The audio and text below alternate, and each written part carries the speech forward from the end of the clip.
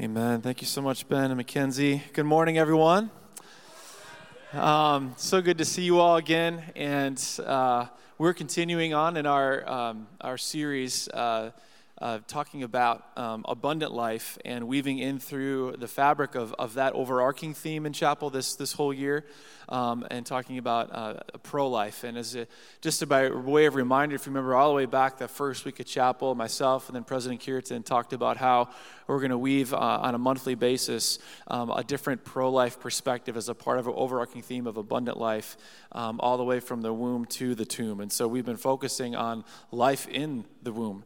And we've had Kim Katola, who is with us and really kind of coming back home to Northwestern as she's spent a significant time of her life and ministry here in the Twin Cities. And let me tell you a little bit about her as she comes up. So Kim is an award-winning broadcaster and writer.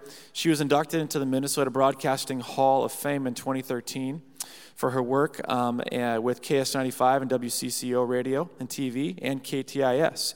Her book, Cradle My Heart, Finding God's Love After Abortion, is an Amazon #1 bestseller and was a finalist for the Evangelical Christian Press Association's Book of the Year in 2013 and features a foreword by Ruth Graham.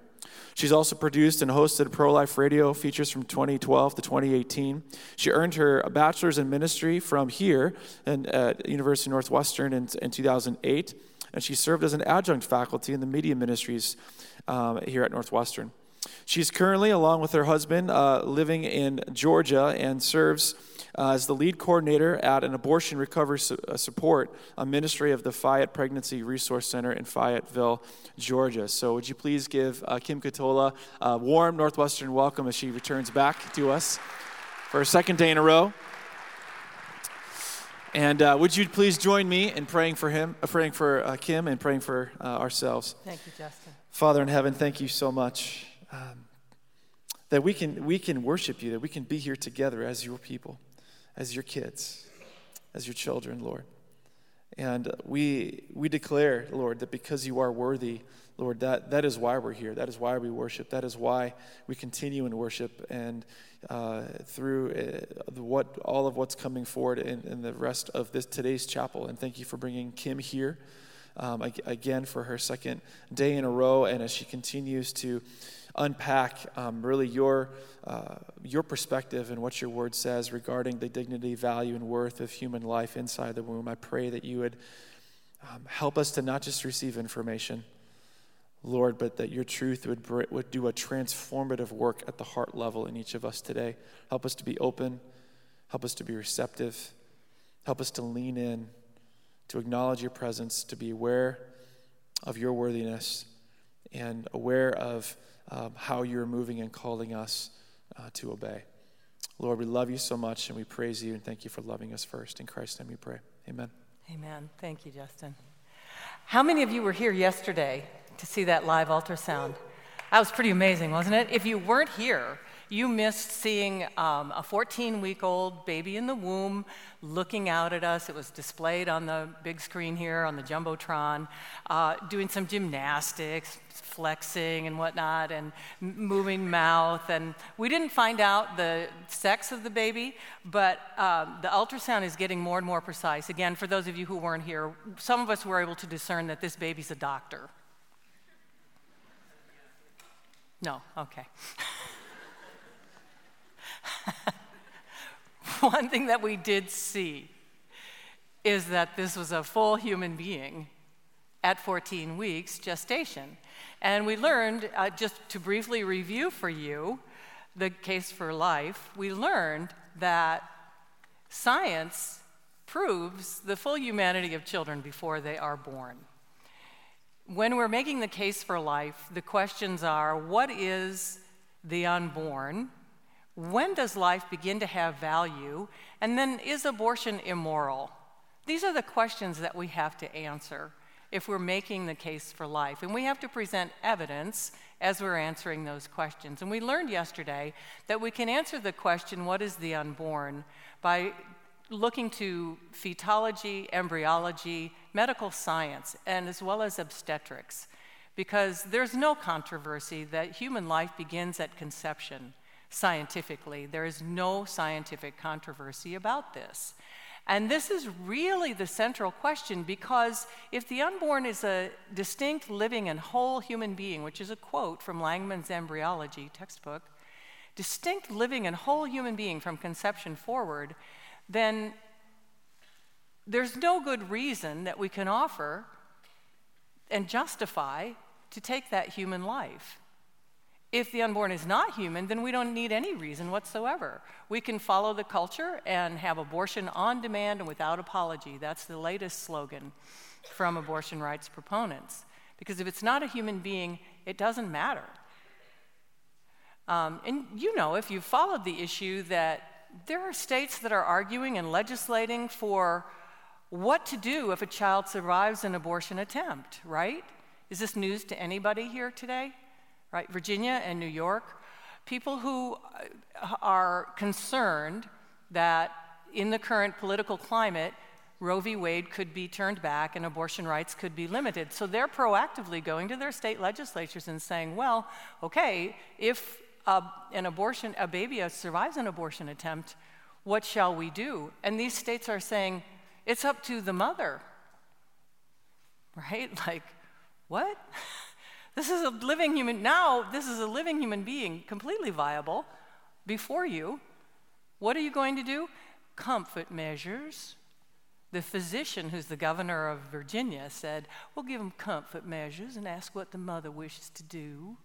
He circled back and he said, well, I was talking about, babies that don't have a chance for surviving some sort of fatal condition.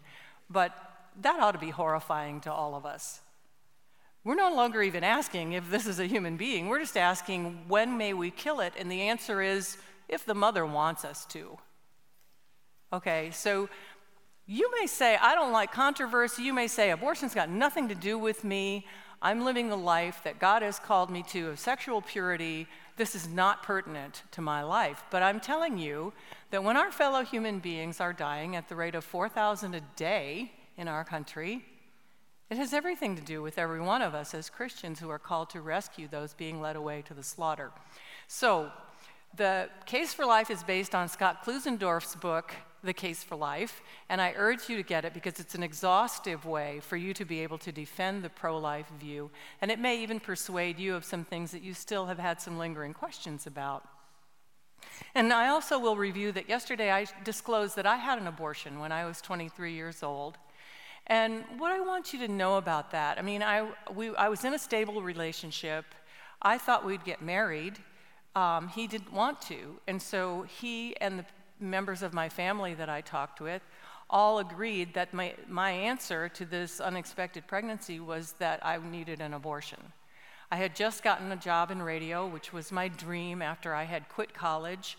I quit college after 2 years at Northwestern University in Chicago. And that was a decision fueled by weed. I'm just going to be honest with you. That was a really foolish decision. My grandpa had left money for me to have a college education, so it was like I had a full-ride family scholarship. And after 2 years, I just walked away from it. I had been admitted to their theater department, one of the most competitive ones in the country. It's a sure bet when you're not doing what you're supposed to be doing, you're going to be doing things that are very harmful to you. So, the true story of what happened in that abortion goes all the way back to there.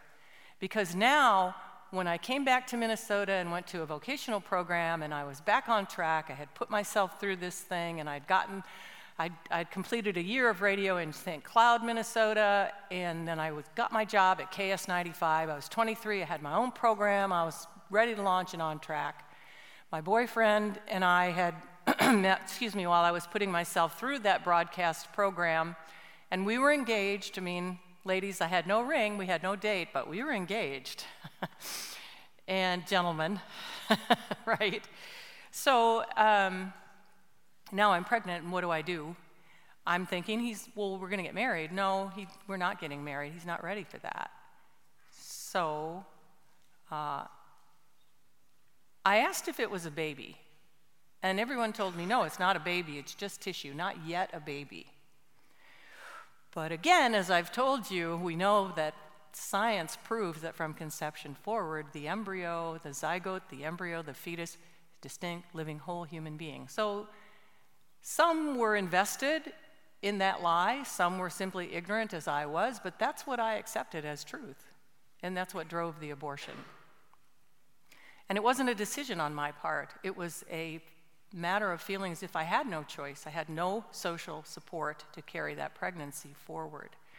And again, part of the reason why this matters to you is, do you think that there might be some of your fellow students here on campus who might be engaged in fornication?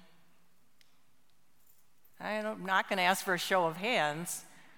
Do you think there might be someone in your social circle outside of Northwestern UNW who doesn't have the benefit of the Holy Spirit and knowing truth, right? Do you think you might play some influential role in the lives of someone who may find themselves in an unexpected pregnancy? I think you may, right? And are you called as citizens to vote and put policies in place that do or do not defend the youngest members of the human family? You do, and so a lot of those factors went into me having that abortion.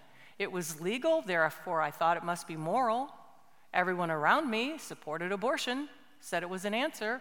Everyone around me told me there was no moral problem with this whatsoever. Well, I wasn't walking with the Lord. I had some Christian training, but I didn't get the cross, and so I wasn't walking with the Lord, and I just was mortified that my boyfriend had rejected this pregnancy and me in the bargain, and so I was just going to do what he wanted me to do. He paid for it. He went with me. And I want you to know that when the word says God is faithful, and when you are tempted, he will provide a way out, that right before that procedure began, it was a vacuum aspiration, which is a dismemberment abortion. The vacuum pulls apart the products of conception as they're known medically, and then they have to catalog those parts afterwards to be sure that they got everything. Is this news to anyone? Is that new information to anyone? Okay, you all knew that. Great. So there I had no idea, but there I was, and they didn't prep me for knowing that all of that was going to occur. Right before it began, the attendant took my hand and asked, "Are you all right?" And I was very detached, and I was trying to get in there and get out like you would a root canal or something, painful and unwelcome. And but that contact woke me up, and the Holy Spirit came. I didn't know who he was. I didn't know how to respond to him, but the Holy Spirit came and said, "This is wrong. You need to leave. You are not all right." And I did a quick mental calculation of my boyfriend out in the lobby and my new job. I was 3 months into this new job, which was my relaunch after quitting college and squandering the family resources. And it was a long time ago, way before single motherhood or women in the workplace without marriage with children was a thing. And I said, "I'm fine." And I allowed it to take place.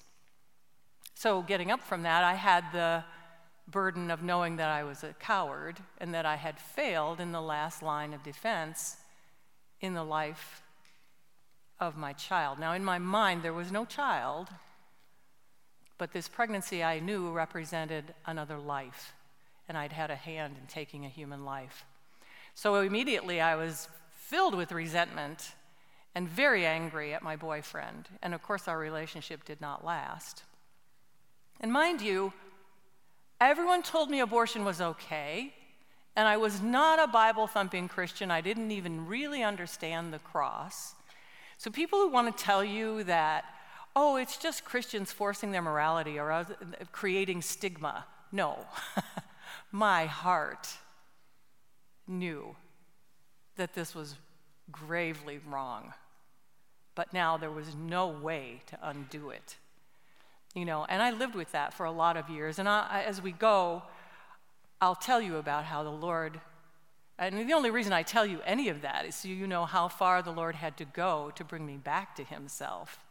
But keep in mind, as you hear that story, that, what drove the abortion was the fact that I was an upstanding, middle-class woman, young woman, who wanted to preserve that status. I wasn't poor. I didn't have any of these hard cases. And that's who's having abortions, y'all. It's young women in the launch phase. Really, our policy in America is a middle-class insurance policy, that young women can continue their jobs and their education, and no one's going to suffer. Because, of course, we haven't yet admitted as a culture that the unborn are human beings, human persons worthy of love and dignity. But I want you to keep in the back of your mind as we go this question, what could have saved my child? I don't know if anybody already has an idea of what could have saved my child. But hopefully some things will occur to you as we're going through the presentation, because I assume most of you are pro-life. I don't have to persuade you that you should be pro-life. But how do we answer objections in the most persuasive way? How do we engage the culture so that they can be pro-life as well? And not just on a legal basis, because I'm telling you, if we go to Washington and succeed and abortion becomes illegal today, tomorrow someone's going to be seeking out an abortion, right? It's not just happening down in Washington, D.C., where policy is being made. Abortions are happening in our neighborhoods, right? And so we have to be the salt and light to change culture, to change hearts and minds. And now, you may ask yourself, if we're talking about abortion, what's a dude doing on her slide? Because men can't get pregnant, so they can't have an opinion about abortion. Has anybody ever heard that? Has anybody ever bowed to that? Yeah, first of all, this is a perfect example of where logic breaks down, and where if someone rolls that out for you, you can just use logic to show them that they don't know, that there's no merit to that assertion. And there are a number of reasons why men can have opinions about abortion and be proactive and engage the culture on this question. Number one, arguments don't have genders. You're going to present evidence. You as a male say, the science of embryology teaches us that life begins at conception. You're a man, get out of this conversation. Wait a minute, what does my being a man have to do with the scientific evidence I've just presented to you, right? That's how that little exchange would go. Well, there are more reasons. First of all, secondly, it's sexist to suggest that men aren't stakeholders in the acts of procreation, as well as legislation affecting dependent human beings. So, and I don't know if you young men know that the way the abortion law, it wasn't a law, it was a ruling by the Supreme Court, but the way that ruling was made means that men have no legal standing in the lives of their children before they're born. And there have been at least 8 court cases where men went and sued to prevent an abortion from their married wives, and the courts ruled they had no legal standing in the lives of those children. And yet, the same government will hound you for 18 years to complete a financial responsibility, even if that pregnancy was unwanted on your part as a man. Am I stirring some thoughts of activism on this issue, guys? This is really unjust. You can point those things out when people talk about women's rights. This is not equality. Women obtain those rights at the expense of the rights of men and, of course, the right of children to even be human, much less the right to live. So a third reason is we're now at a place where the language is changing officially to no longer speak about pregnant women, but to talk about pregnant people, because men can get pregnant too. Thank you, transgender activism. That is policy in place already in the UK, and it's pretty, there are already forces, pushing for that here. So, The idea that abortion is a women's only issue is now off the table, right? Men can get pregnant. I mean, just propose that and see what answers people might give you. And furthermore, in 1973, the Supreme Court ruling that made abortion legal was decided by 7 men and 2 dissenting men. So if men can't have an opinion on this, we better go revisit this whole conversation, right? It's absurd to think that men can't or shouldn't have an opinion about abortion. So I want to talk as much about what the concrete arguments against abortion are and how to counter them, how to present these arguments. But I think I also want to just kind of talk to you a little bit today about how to go about this and why we go about it. Because, has anybody ever had a conversation about this issue that just fell apart and people just walked away angry or upset? Yeah. Or witnessed that, been on the sidelines and decided, I'm not going there with people. So persuasion happens through a prolonged campaign using concrete word choices to relate to your listener through stories and vivid language based on data from hostile to neutral sources. That's how persuasion happens, okay? So there are a lot of pieces to that puzzle. So for us to expect that you're going to have one conversation and people are going to go, thank you for setting me straight, is just not realistic, first of all. When have you ever done that, right? But it's really important that you be aware of these hostile to neutral sources so that you be reading the New York Times and the Washington Post and all of the pro-abortion rights advocacy that is out there in the name of news. It's really important that you at least know what's happening there, because these are the trusted sources for people who believe that abortion is a woman's right and a good and right thing for us as culture. So you're going to have to be patient, you're going to have to use precise language, powerful illustrations, and have the perspective of the person that you're engaging with. And I'll give you one example of this. So when I first trained with Scott Klusendorf to make the case for life, I was leaving Bartlesville, Oklahoma. We studied at Oklahoma Wesleyan University, and I was in the airport, and it was very early, and there was no one else around. There was a man at the information booth. There was literally no one else around.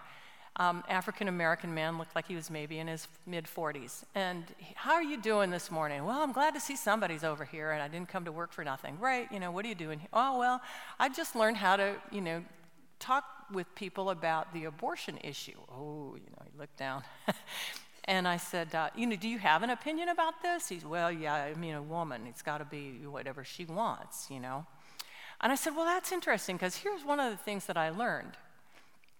And I had his attention, and he was engaged. I had asked him what he thought.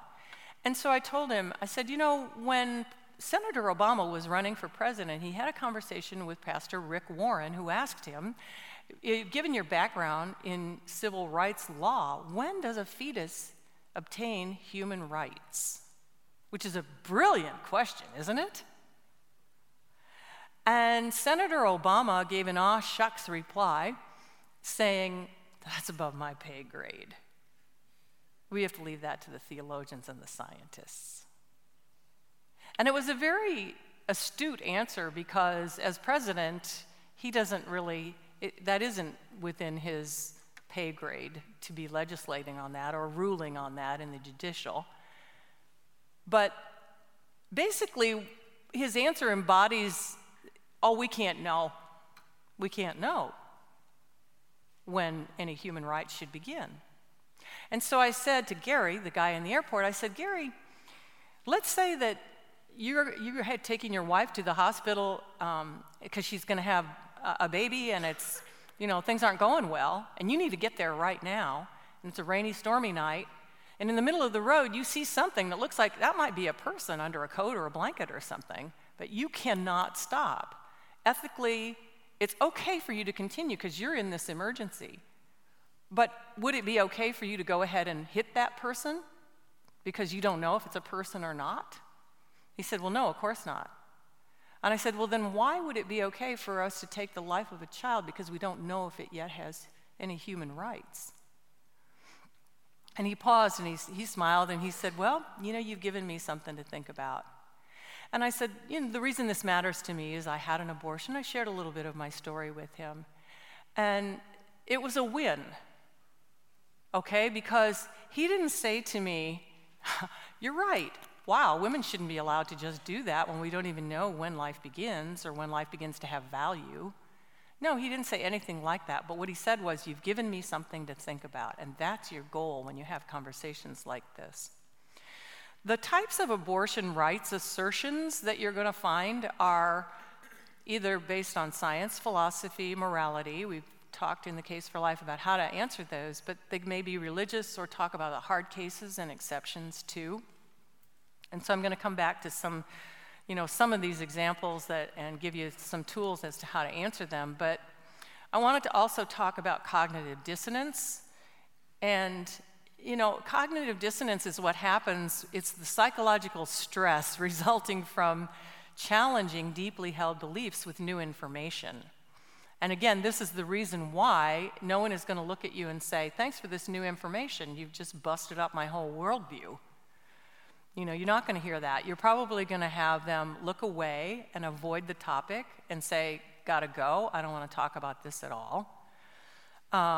They may do some editing where they remember some of what you said, but they won't incorporate anything into a new belief. Or they'll do the thing like when you go to a conference or a retreat and you come back really gung-ho and you're going to do the thing, and then 2 days later you forgot. A passive-aggressive way of resolving this stress is that you just twist it and you get it wrong. And after today, you say, she just stood up there and hit me over the head with Bible verses about why I shouldn't have an abortion. What's that got to do with my life? That would be a twisting of what I've actually said here. Or you could get very aggressive and blame and attack me and just say, well, her problem is she had an abortion, so now she wants the rest of us to feel guilty, and ignore the evidence that I've presented to you about why human life is valuable from conception forward. But the other thing that can happen in response is they may agree, they may be persuaded. Persuasion is simply accepting new ideas as true. But, again, be aware, it may initiate anger rather than connection. And so the whole thing about engaging on controversial issues, and this one in particular, is, what are you aiming for? Are you trying to win an argument? Are you trying to crush them? Are you trying to dominate a conversation? Your aim ought to be what we describe as diplomacy rather than D-Day. It may take a series of conversations. You're not hoping to blow up their whole, point of view in a conversation. You want to win influence, not win arguments, right?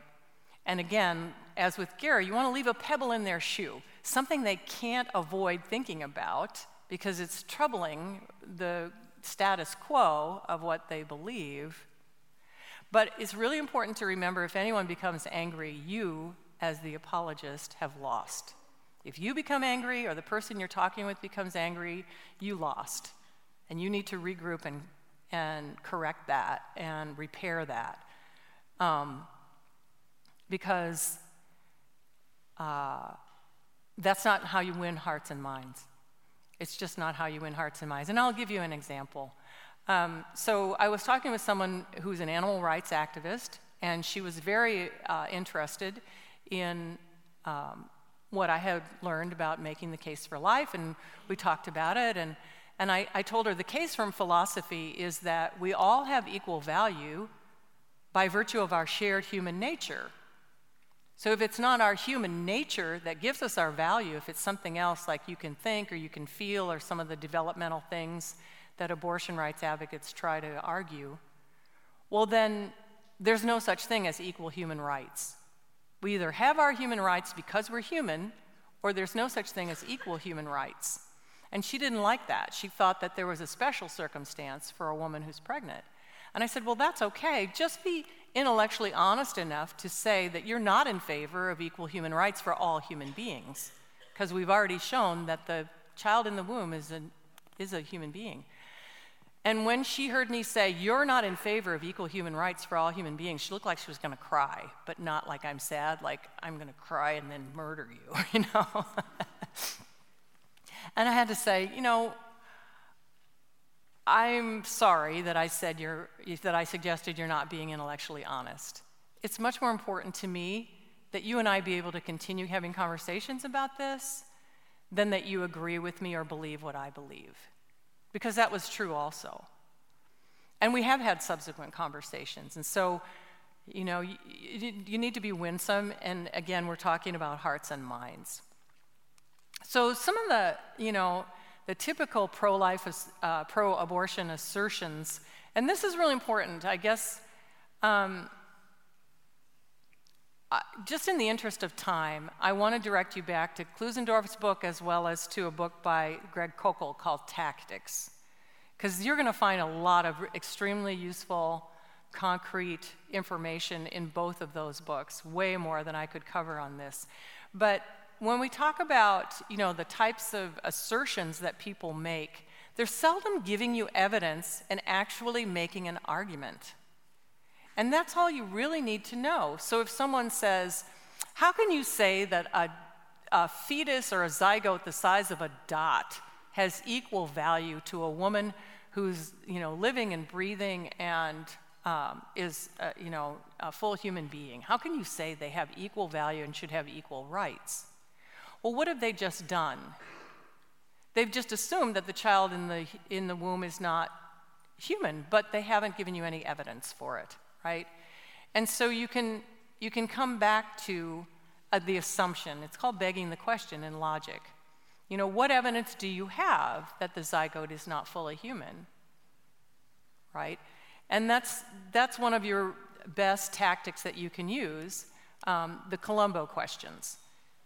So they allow you to maintain control. Columbo was an old school TV character, and he looked like he was just a mess, and he wore a rumpled raincoat, and he solved every case using these questions. You gotta help me out with one thing here, he would say. So he assumed a very humble position in all of his interrogations, and he would say, well, what do you mean by that? If someone says it's just a speck, it's not a person, well, what do you mean by that? And how did you come to that conclusion? Everyone wants to talk about what they believe, so you're listening, you're engaging, you're giving them that.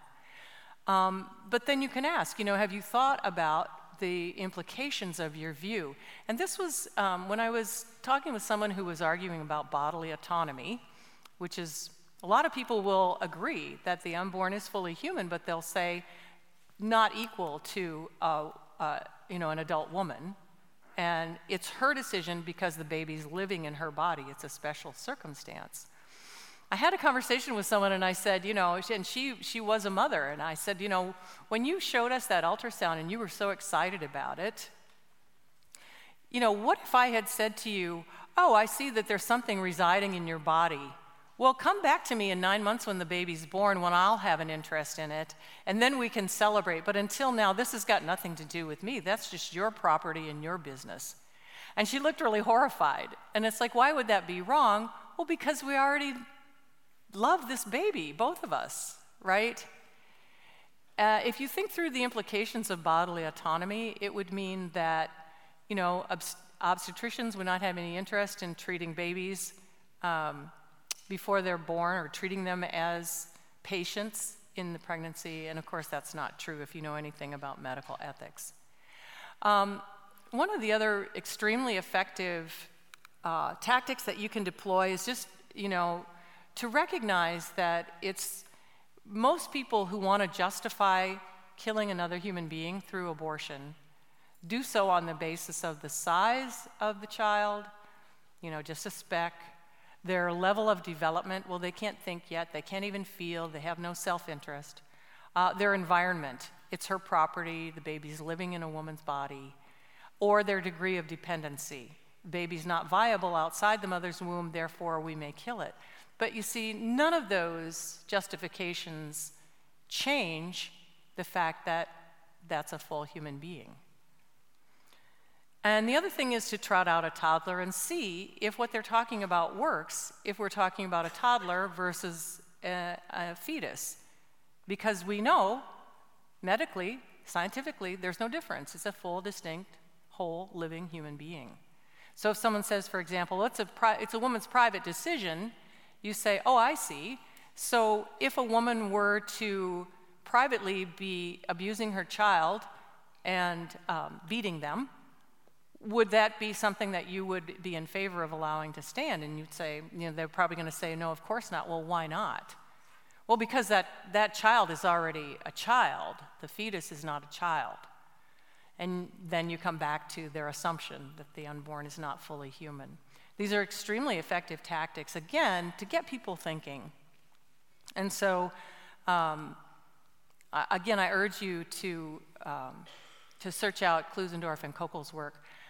I want to close with this image, and it is an image of an aborted fetus, fetal remains. And I want to give you the opportunity to look away because it is graphic and it's violent. And if you don't wish to see it, please look away now. One of the most persuasive things that you can do is to either show a visual of what abortion does to the bodies of the children who suffer from it, or to, if that's not possible, to be very descriptive in your language, as I was at the opening of my talk, about what it is that abortion is and does to the children who suffer from it. As someone has said, it's time to open the casket on abortion, lovingly and truthfully. And as a feminist, abortion proponent Naomi Wolf said, how can we charge that it is vile and repulsive of pro-lifers to brandish vile and repulsive images if the images are real? I want to leave you with this verse from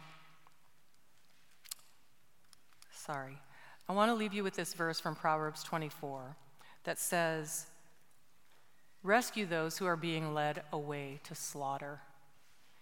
If we say that we knew nothing of this, will not God who guards your heart know it? And will he not repay everyone for what they have done? Now you know what is happening through legal abortion in our world. So you're not only safeguarding the lives of children when you engage in rescue, but you're safeguarding your own future, because God will repay whether we choose to rescue or whether we look the other way and plead ignorance. The blood of Jesus Christ redeemed me after my abortion, and it was in Christian community that I have been restored fully. And it took a long, long time. I was bound in shame for over 2 decades. And I'm so grateful for that. But the truth is that there's still someone missing in my life. My son, who'd been old enough to be your parents or your professors today. I gave him the name Emmanuel because he would have been born close to Christmas. And we'll never know what God had in mind for him because of what I did. We don't know if God wanted him to be a professor or a daddy. But I do know this, that his life has eternal value, because coming to terms with what I had done and destroying his life he is the one who has made me a follower of Jesus Christ. No sin is above the redemptive blood of Jesus Christ. And some of you may be struggling with something that has caused great shame that you've been carrying for a long time as well. Let my story and example prove to you that God loves you. There's nothing that you could do that would make him love you any less, nor is there anything you could do that would make him love you any more. And if we deserved it, it wouldn't be mercy. Embrace God's love for you, and then respond in kind by loving your neighbor enough to rescue those being led away to slaughter, and to share the good news with those who've been hurt by abortion, that God's redeeming love is for them as well. Will you pray with me? Father, in your holy name, I thank you for the attention of the students and for their being here today.